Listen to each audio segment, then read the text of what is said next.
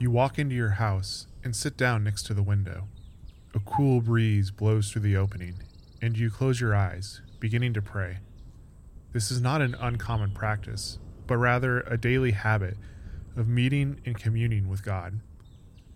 And while it does not happen every time, it is not uncommon for God to meet with you and speak to you directly.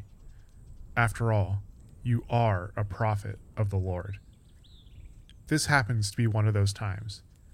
And as you are praying, you hear God say, "Samuel, I've rejected Saul, and I refuse to let him be my king any longer. Stop feeling sad about him. Put some olive oil in a small container and go visit a man named Jesse, who lives in Bethlehem. I've chosen one of his sons to be my king." You hear the words, but you hesitate slightly. "There's already a king, Saul," you answer back. "He will kill me if he hears of this." "Take a calf with you," comes the response from God. "Tell everyone that you have come to offer it as a sacrifice to me. Then invite Jesse to the sacrifice. When I show you which one of his sons I have chosen, pour the olive oil on his head." You open your eyes, stand up, and walk to the wall to take your horn. As you fill it with oil, you don't know how this will all turn out in the end. But what you do know, however, is that you are about to anoint a new king to lead God's people.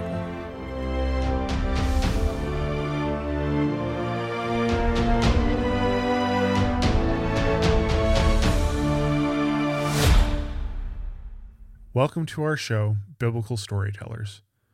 On our show, we take you to the events, the places, and the people who are used to tell the story of God.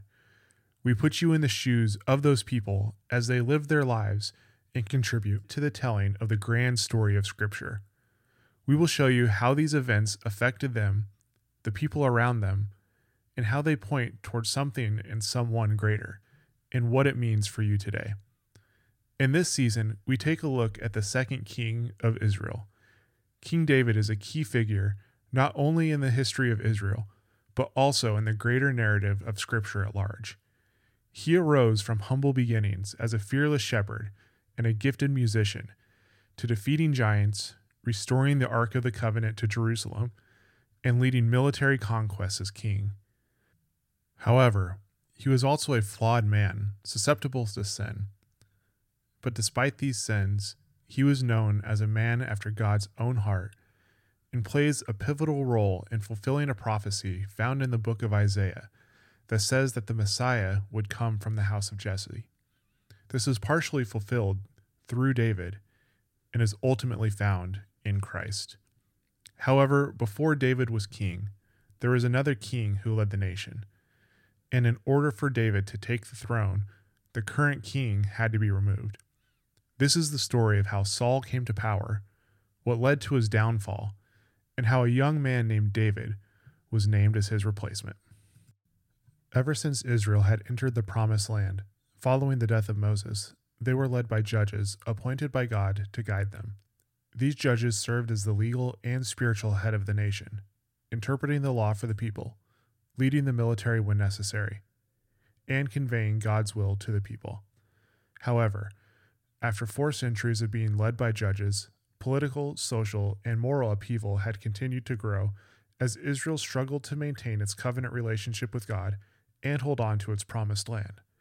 As a result of this upheaval, the people began to request that a king lead them, a strong, centralized figure similar to the surrounding nations. Having seen the failures of Samuel, the prophet, and his wicked sons, Israel's leaders came to Samuel and asked for a king to replace the judges. Although this request was disappointing to Samuel, he prayed to the Lord on the people's behalf, and God granted their request, not because the people were rejecting Samuel, but ultimately they were rejecting God as their king and wanting an earthly one instead. Israel's first king, Saul, was appointed by Samuel as a result of this request.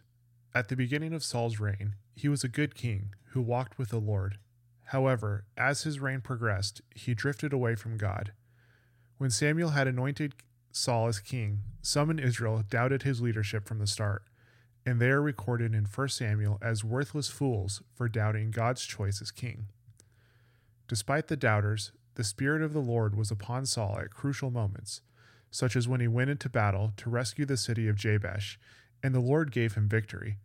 However, Saul's relationship with God deteriorated over time. One of the earliest examples of this is when Saul sacrificed an animal, even though God had commanded him to wait for Samuel. Instead of obeying, Saul gave in to fear, and this began the fracturing of his relationship with God. In chapter 14 of 1 Samuel, Saul reacted harshly to the people of Israel, and they even brought their complaints to his son, Jonathan. Saul had not always been disobedient and harsh. He had been chosen by God and anointed by Samuel to lead the nation.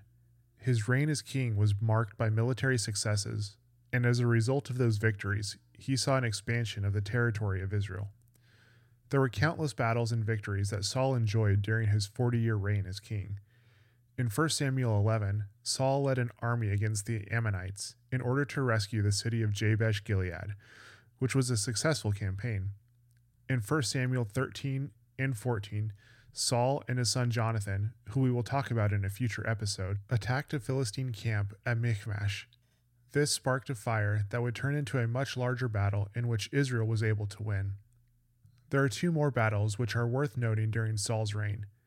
His final battle, which was against the Philistines at Mount Gilboa and can be read about in 1 Samuel chapter 31. The final battle was a loss for Israel that resulted in the death of Saul and all of his sons. The other battle was against the Amalekites in 1 Samuel chapter 15. Saul and the rest of the army of Israel took the upper hand and eventually won. But Saul did not follow key instructions that he had received about the battle. This led to Samuel being prompted to go to Saul again and deliver another message. It had been several weeks since you told Saul that the Lord wanted him to go to war with the Amalekites, and now you had a new message from God to deliver. As you walk to your destination, you can't help but notice the sound of sheep and cattle in the distance. You draw near to Mount Carmel, and you see Saul. But before you have a chance to ask him your question, he quickly says, "I hope the Lord will bless you. I have done what he has told me." This was a curious statement, since the instructions he had been given were to destroy every living thing in the battle. You ask him, "Then why do I hear sheep and cattle?" "The army took them from the Amalekites," he explains. "They kept the best sheep and cattle so that they could sacrifice them to the Lord your God, but we destroyed everything else." "Stop," you say quickly, cutting him off. "Let me tell you what the Lord told me last night. You may not think that you're very important, but the Lord chose you to be king, and you are in charge of the tribes of Israel.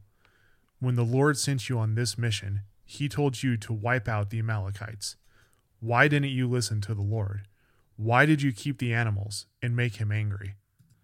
Saul tries to defend his actions, but the reason was ultimately irrelevant. He directly violated a command from God, and though he eventually repented, he still needed to be removed from his role as king. There were numerous things that ultimately led to Saul being replaced as the king of Israel. Saul had fallen into a pattern of disobedience to God's commands, and he failed to lead the nation of Israel according to God's will. He let his pride get the better of him, and he became disobedient.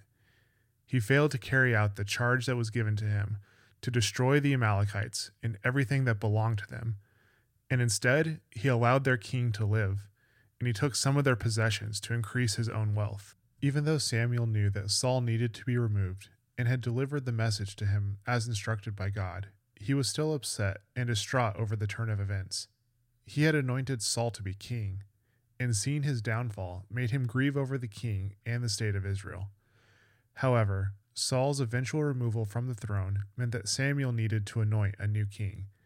And as we heard in the initial story, this king would come from the house of Jesse. The fact that the Lord had picked the next king to come from the house of Jesse had great significance.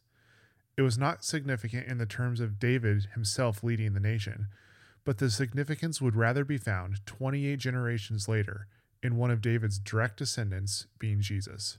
In Isaiah chapter 11, verse 10, which was written several centuries after David's life, Isaiah states that from the root of Jesse, a banner will stand for the people.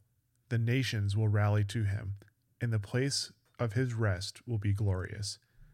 In this case, the word root means progenitor, and from the lineage of Jesse will come a savior to the people. Jesse himself can trace his lineage back to Abraham, going through Boaz, Jacob, Isaac, Abraham, and eventually to Adam himself.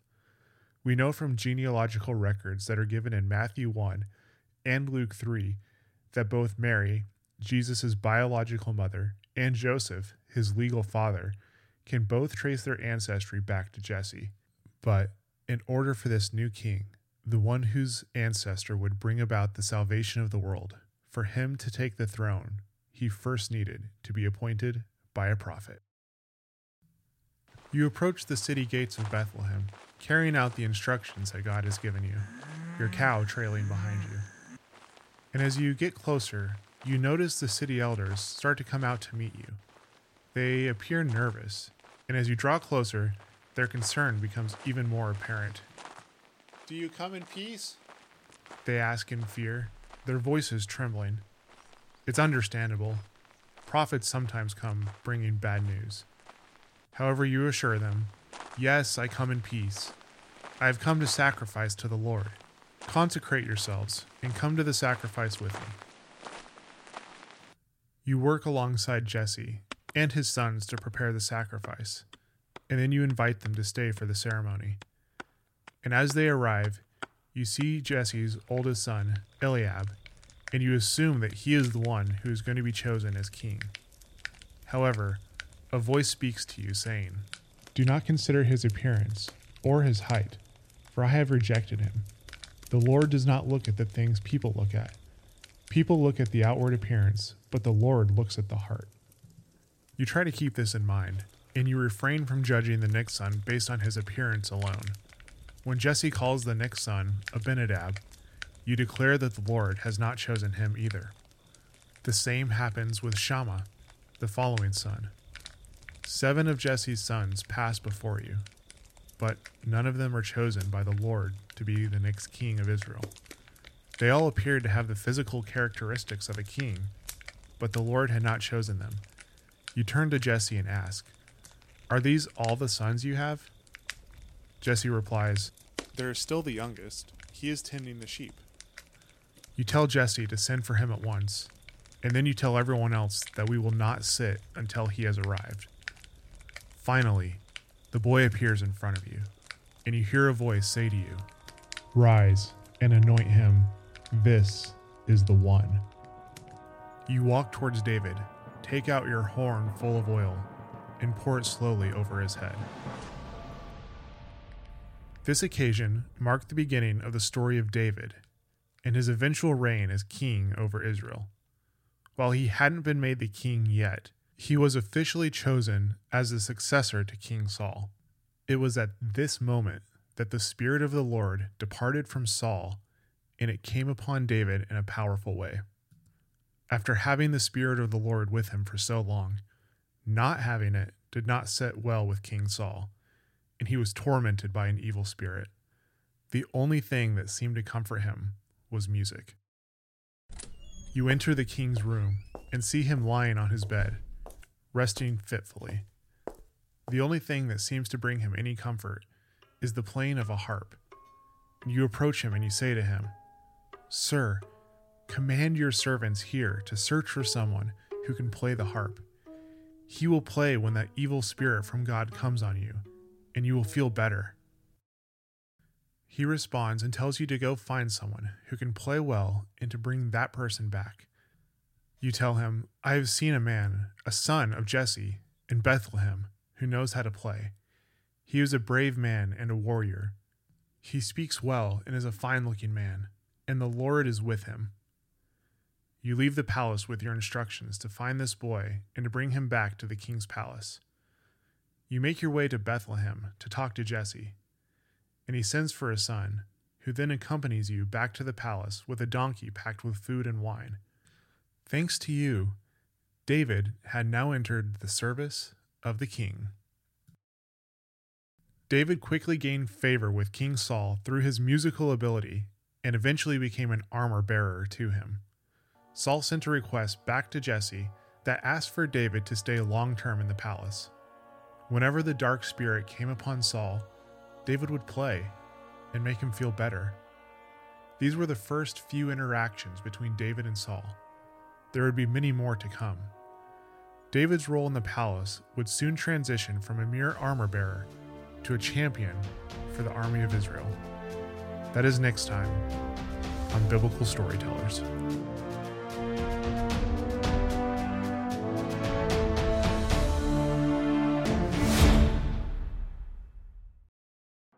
Thank you for listening to our episode today. I hope that you enjoyed it and maybe even learned something new. If you're enjoying the show, please consider supporting the show by becoming a subscriber on Patreon by going to www.patreon.com/Biblical Storytellers. Your support will help continue to create engaging content and bring on new guests in the future. Another great way to support the show is by leaving a rating or review on your favorite podcast platform. Your feedback is important and helps us to reach a much wider audience. If you want to connect further, you can find me on Twitter at AC_McKinley. I love hearing from listeners and would be delighted to chat with you further. Thanks again for tuning in, and we look forward to bringing you more great content in the future.